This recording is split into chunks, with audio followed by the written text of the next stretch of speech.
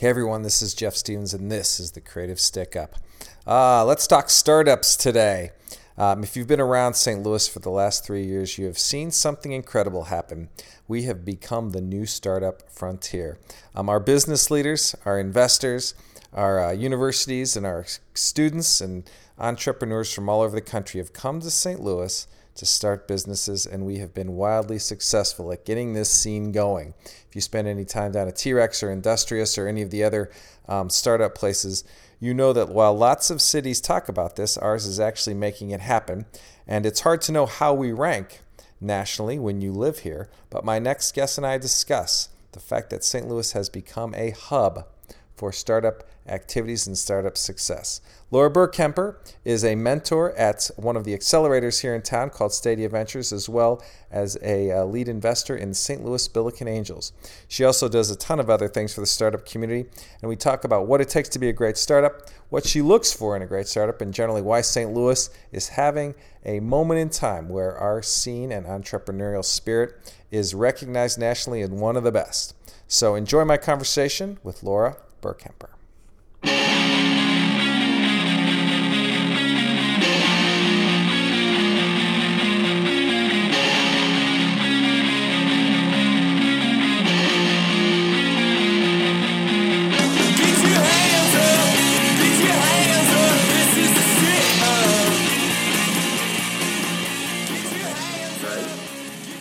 In that, you are also a professor there. You teach something.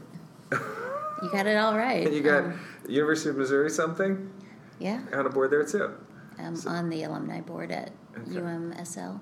And I had met you a while back, and I was excited to sit and talk to you just about the startup scene in St. Louis. I'd love to hear about that. I'd love to hear about the resources that are out there if I'm doing a startup in St. Louis, and just any of your thoughts on that. So I don't know if there's something specific you want to start with, but I'd love to talk whatever the most recent is, but I know Stadia has been this new exciting thing that's happened for you. Yeah, tell me about that. Where did it come from, and how did you get involved? So Tim Hayden and Art Chu are the founders, okay. And it was their brainchild that developed Stadia Ventures, which is a sports business accelerator. Yeah. So as its name suggests, help accelerate sports, any type of sports business through capital, expertise, and connections. Okay. And so so it's our third cohort. Yeah, a cohort is where you bring in the actual companies or startups or places here. Yeah, it's actually... Cohort, I like that. Yeah. Did you make that word up? No, I can't take that credit. It's good. So it's really just the 5 entrepreneurs that we invest in. Okay. Make up the cohort. And so we've had 3 cohorts over the past year and a half. Okay. And so we accelerate them, like I said, through capital, expertise, and connections. And a lot of times they're looking for funding, but a lot of times they're really just looking for connections to get them from point A to point B. Right. So so we take them through kind of an immersive 12 weeks, and we've kind of shorted up, depending on each cohort has been a little bit different in terms of where they are in their seed or emerging. So we take them through, help and expertise, pair them with mentors, advisors, and then ultimately it culminates in what's called Demo Day. Okay. And on Demo Day, Which is exciting. Yes. Sounds exciting. There's about 250 investors are brought in from all over to hear the cohort's 5 pitches. They're about 10 minutes each. Right. They pitch their business, looking for additional follow-on funding. And so with that becomes, the connection piece. So anything from pro sports teams to their family offices, their funding, to retailers. So all these people come together to hear the pitches and ultimately accelerate the entrepreneur. So typically it takes somewhere around the 5-year mark to have an exit, which is really just when a company is bought. Okay. And so that's the goal of most, at some point that's what they're trying to get to. Yeah, it depends on the entrepreneur. Yeah. If they're trying to get to the point where they have a lifestyle business, and remain in it, or do they want to sell it off, or partner with, an Under Armour or Wilson Sports or Gatorade, whoever it might be. Right. So ultimately, they're looking for that point, the investor is, where the business is sold, because then you get your return on investment. So what these guys saw was a hole in how big sports brands find innovative ideas. And was that the thing? Like, we can marry these, we can put all this together. Yeah, so St. Louis has a great entrepreneurial ecosystem. Yeah. And so the system is... Do you know this, like, compared to other cities, we have one? Like, when you look at other cities our size, we're like, oh, no, we got a really good one. I'm just asking. We do have a really good one. Oh, good. And here's why, and here's what makes it unique and different from other cities. Because entrepreneurship has become the cool, sexy thing, right, over the past few years. Yeah. Then so how do you create that Silicon Valley in other cities, right? Because there's great ideas all over the world. Right. So what makes St. Louis unique is I really think our people, because all you have to do is ask somebody for help, and most people are willing and able to assist. And so our ecosystem has everything from multiple co-working spaces available for the entrepreneur to great funding sources in terms of accelerators. We have, I believe, the second largest group of accelerators all in one spot. Wow. So everything from technology to agriculture to fintech to sports. Women's to sports with Stadia Ventures. Yeah. And so it really was, there's platforms in which you would submit your business plan, your pitch deck, and so we had over 200 submissions. Wow. Which was fabulous. They came all over the world. Yeah, and so we narrow it down through looking at, through the due diligence process of figuring out the top 40, the top 20, and then we bring 10 in and have people from all walks of business and sports life come to hear those pitches. We narrow it down to 5, and those top 5 we look to invest. Okay. And are you a sports fan? How did you get roped into all this? Well, I did have PSL tickets the first 2 years. Did you? And then the Rams, I sold them, and then the Rams won the Super Bowl. So I don't know. Maybe I shouldn't own any, but yeah, I'm a sports fan. Oh, good. That's how you got into this? Yeah, I played soccer and softball as a kid. So okay. Yeah. So this idea, you were in marketing for a long time, and you were a consultant. You've worked at agencies. How did you get into the investment world? Like, how did you become? Is this something you've always been involved in, or is it just like something that you've explored with St. Louis U and got an entrepreneurship, or how did that happen? Yeah. So 7 years ago, I was asked to become an adjunct at St. Louis U. Okay. So I teach a graduate level class. Essentially, it's called New Venture Initiation Feasibility Analysis. Whoa! Which that's an awesome name. It's less awesome. I'd rather call it Shark Tank because it's a little bit more like that. I love it. Leave it to the university to give it that name. I love it. So it's feasibility analysis is just a way to say how do you get a person's idea from concept to a go or no go. Yeah. And so take them through different steps to arrive at that decision. And then, you develop your business plan and your pitch. So in the course of that process, I was asked to become a member of the Billiken Angels. Okay. And so that's really when I got the first taste of... Is it like a taste or a bug? And you're like, oh, I love this. Well, it's a little bit of both. It's like a shiny object at one point, too. Is it? Yeah, because when you hear these great ideas, they're exciting and it's fun. And it's forward thinking, and it's groundbreaking in some way, shape, or form. But over the course of hearing different ideas, you really have to look for certain things in order to make what you hope is a great investment. Okay. So, is there? You kind of start with, is there a problem, and are they solving for one? Right. Because if you can't really identify that there's a great problem or need, right? Yeah. Then it doesn't matter. Right. So is that the first thing? Is that the thing most people miss on startups, or have they, by the time you see them, they've got that pretty much figured out? Well, usually they've identified a problem. Okay, good. And so what maybe coaching and help with that is really to create a hook. Like, what will get somebody to say, oh, I like that, tell me more.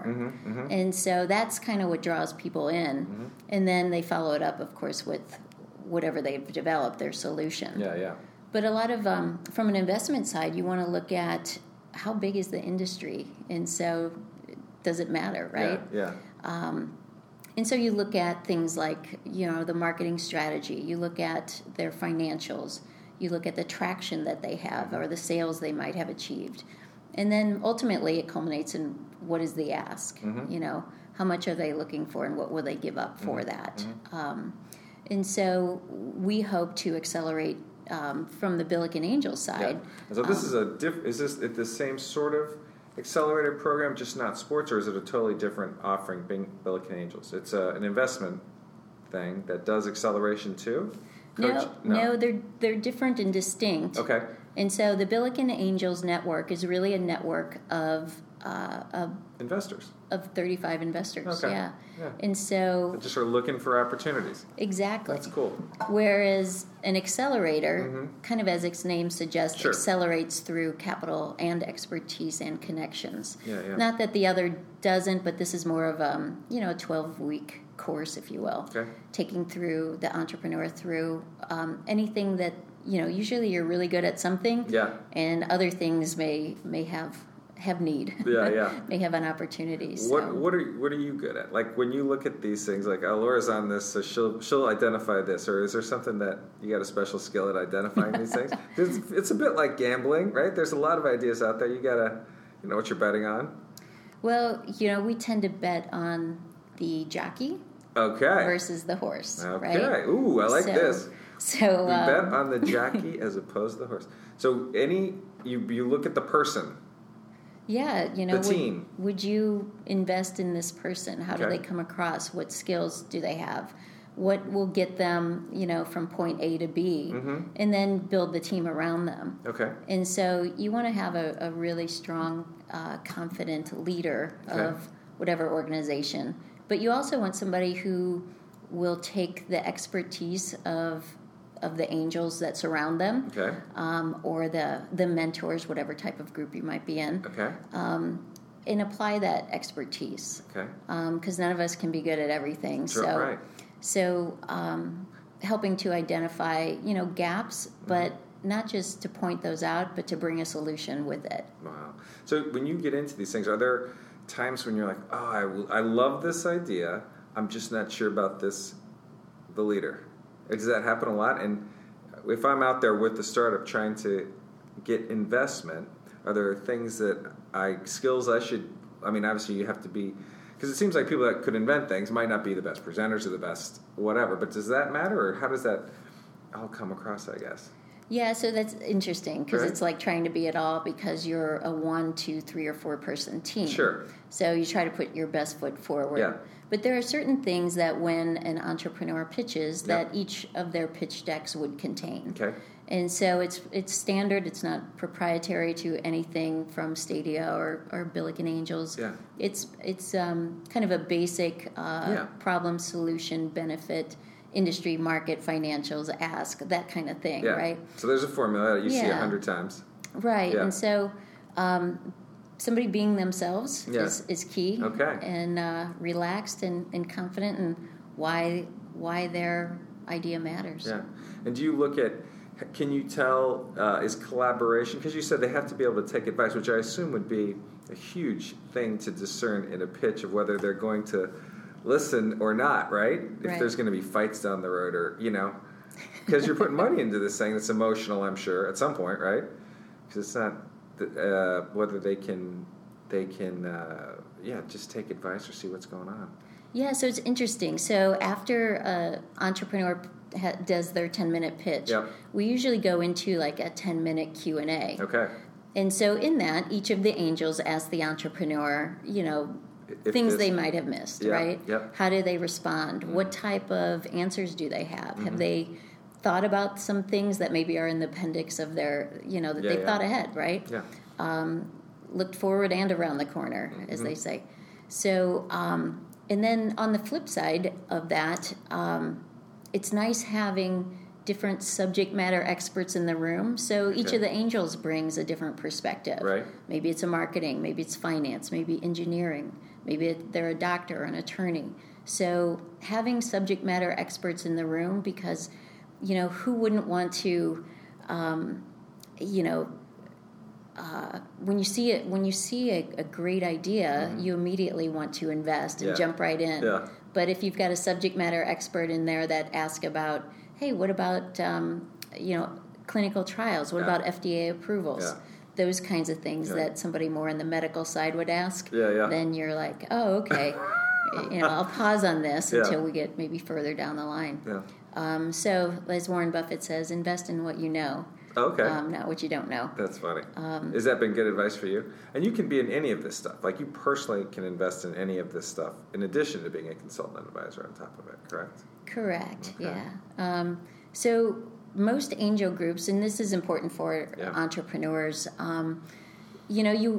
ideally you want to be with accredited investors. Okay. An accredited investor is basically an SEC, or Securities and Exchange Commission's way of saying, you make $1 million, or you have $1 million outside of your home net worth, or you make $200,000 2 years in a row with the thought that it's ongoing. Right. So that's the SEC's rule of accreditation. Okay. And why that's important is, let's say you're the only accredited investor surrounded by non-accredited, and now you've invested in, each of you have invested in an entrepreneur, and it's 6 months, 9 months down the road, and they need follow-on funding. Well, your non-accredited investors might say, I'm tapped out, that was it. That was my one give. This is it, right. So now it falls on the accredited investor to kick the can down the road a little further. Right. Or it goes, unfortunately, belly up. So it's important for an entrepreneur to realize if they're with accredited or non-accredited investors, and to kind of, choose wisely. Yeah. How they want to proceed. Okay. And that's what, just when I'm an entrepreneur, when I am looking for funding, what are some of the things that I should look out for? Because I'm sure every deal is different. At every moment, how much people want to take of your company, how much they want to own, how much they want to invest. Is that like a formula, a standard formula, like this is just kind of how it happens, or is it all over the board? Yeah, I wish it was more standard, but it's really all over the board, because an entrepreneur shouldn't, take more than they need, right? Yeah. And an investor wants to know, what are you using the money for? Sure. And so having a clearly laid out plan, it becomes really important to understand, how are you using my funds, right? And that's where, having knowledge on both sides of that becomes really key. Okay. And the other question is, here's a funny one. When you get into the world of startups and accelerators and co-working spaces, do we keep giving companies money year after year after year just to keep a startup community alive? Because I was talking to someone about that, and they're like, oh, some of these companies, we should let them go out of business sooner. And I just wonder what you thought of that in St. Louis, because I know there's a huge want to be a startup capital. I could see every city wanting to do this, and it's a great story. And I think we do have, just from what I know, and I don't know much, but lots of my friends are in the world and in the startup, and lots at CIC and lots at T-Rex downtown. But I just wonder what you think of that. Like, are we good at getting startups to a certain level and launching them nationally, or what are the best stories? Or yeah, that's a great question. One of the things that we're, as a city, really good at is the seed money and the angel investment. So if you think of the continuum of money being friends, family, and founders, right, or friends, family, and fools, however you want to say, right? And then it goes to angels, right? So you probably have 10,000 or so from your friends and family. Yeah. And it's not hard numbers, but call it 10,000 to 500,000 maybe from your angel groups, typically at about 25,000 a pop. Okay. And then your VCs or venture capital, your private equity money usually is at a higher level. So, a couple million. So anywhere in there is kind of in flux, but is your private equity spot. But we do really good in the friends and family and then the angel investment. Right. Where we lack is really venture capital money. Okay. And so we're a great place to start a business. Gotcha. But we become less great at keeping them here. Okay, because they ultimately have to go find that. Yeah, so they need more, as they grow, which is terrific, Yeah. they need higher levels of funding. Gotcha. And venture capital firms seem to be a little bit more isolated to the coast Yeah. than in, say, St. Louis. However, we do have some attractive ones here as well, Yeah. or simply private equity. Yeah. But it takes a lot longer to figure out who those exact people are. Gotcha. Versus companies. And that's when you are making money, have a product that's out there, and you're just looking to rapidly expand. That's when you need serious cash. Millions of dollars is when you need a VC money, correct? Yeah, when you need higher dollars. Yeah. And so kind of on that continuum of money from friends and family to angels to venture capital, and then it becomes maybe an IPO, initial public offering. Right. And so on the other side of that fence, once it goes public, it's, stock, bond, mutual fund, that kind of thing. So most people are comfortable on that side of the fence, whereas this side is really high risk, high reward, or high risk, no reward. Right. And so that's where you have to be, that's where the accreditation comes into play. Is there a process to be accredited? You fill out a bunch of forms and they check you out? No, kind of? Or you just are accredited because you meet the requirements? Well, usually the fund that you might be in, whether it's a Billiken Angel or St. Louis Archangel or any of the accelerators, you fill out the paperwork to be a member of their fund, but the SEC is not sending you forms. Gotcha. Because most people don't want to reveal their income in that way. That makes sense. But ideally, from an investment perspective, it's kind of like a mutual fund. You want to invest in, because 7 to 8 startups might go belly up, 1 or 2 might make back, break even, and 1 you hope makes back all the money that you invested in the previous. Interesting, so, and more. Yeah, and more. That's the ideal. So it's a 10% probably. Is that what you with it? Yeah, that's probably right. That makes sense. Well, 1 out of 10. Yeah, 1 out of. Kinda. 1 out of 10. You hope. You hope, yeah. I mean, that's crazy. I mean, the Facebooks of the world are more the anomaly, but those are the ones that get the media attention. So that goes from IPO to publicly traded. Are there some in St. Louis that you can name that feel like? I just interviewed one of the founders of Pixel Press, which I was quite impressed with. Robin Rath. They've been around. Yeah, Robin Rath. I had Daniel Weissman on, their creative director.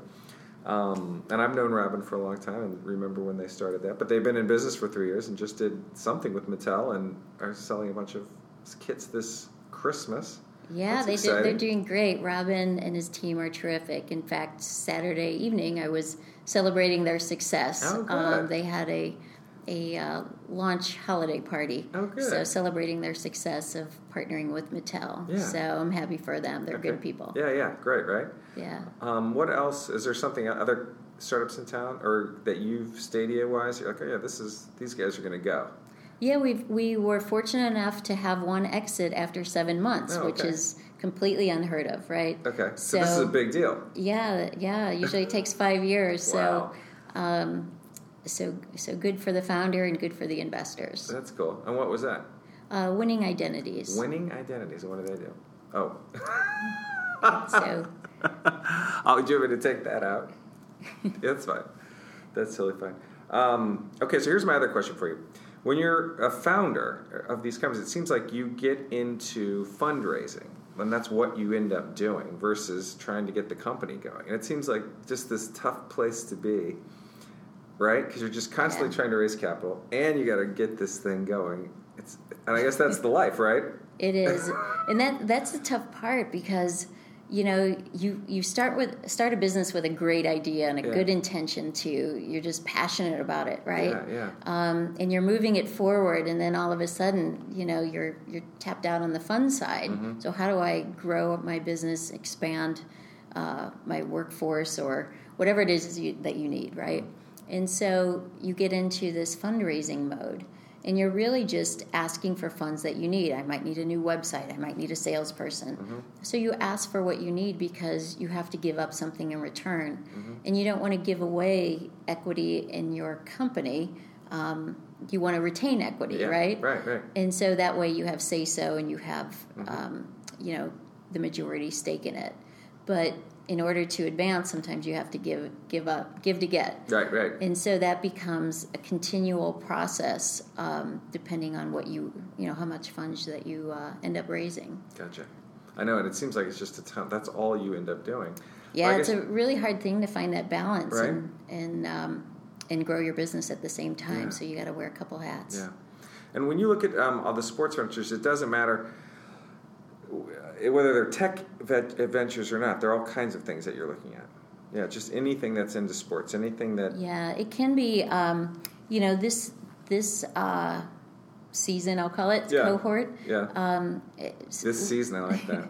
This season's cohort. One of them. So we were just in Chicago, and we were meeting with Gatorade. Okay. And the head of innovation. Mm-hmm. And so one of our entrepreneurs is Nix, Nix. And so they essentially monitor through a patch your hydration level. Okay. So they figured out that the performance on the field is directly correlated to your hydration. Oh, so if you can get an edge on the other team simply through hydration, it has your medical team sitting on the sidelines waiting for an injury now being proactive, making sure the team's hydrated, and obviously outdoing the performance of the other team. That's awesome. With one, it's all about one more edge over the competition. Yeah. So I could see how Gatorade might be interested in that. So it could be a nice fit, hopefully, That's moving awesome. Forward. That's so cool. All right. Well, is there anything we missed in this? Do you want to talk about this? Express Scripts, what are you doing here? I think one of the things that, from an entrepreneurship standpoint, is, it's not just for. It's really a mindset. It's not really just for the person starting their own business, but it's for anyone who wants to advance and stay competitive. It's really a mindset of how to, act, learn, build, and repeat, and move your business forward. So do you think serial entrepreneurs, would you bet on them as jockeys more than first timers? Well, they have a proven track record that way. But it's interesting that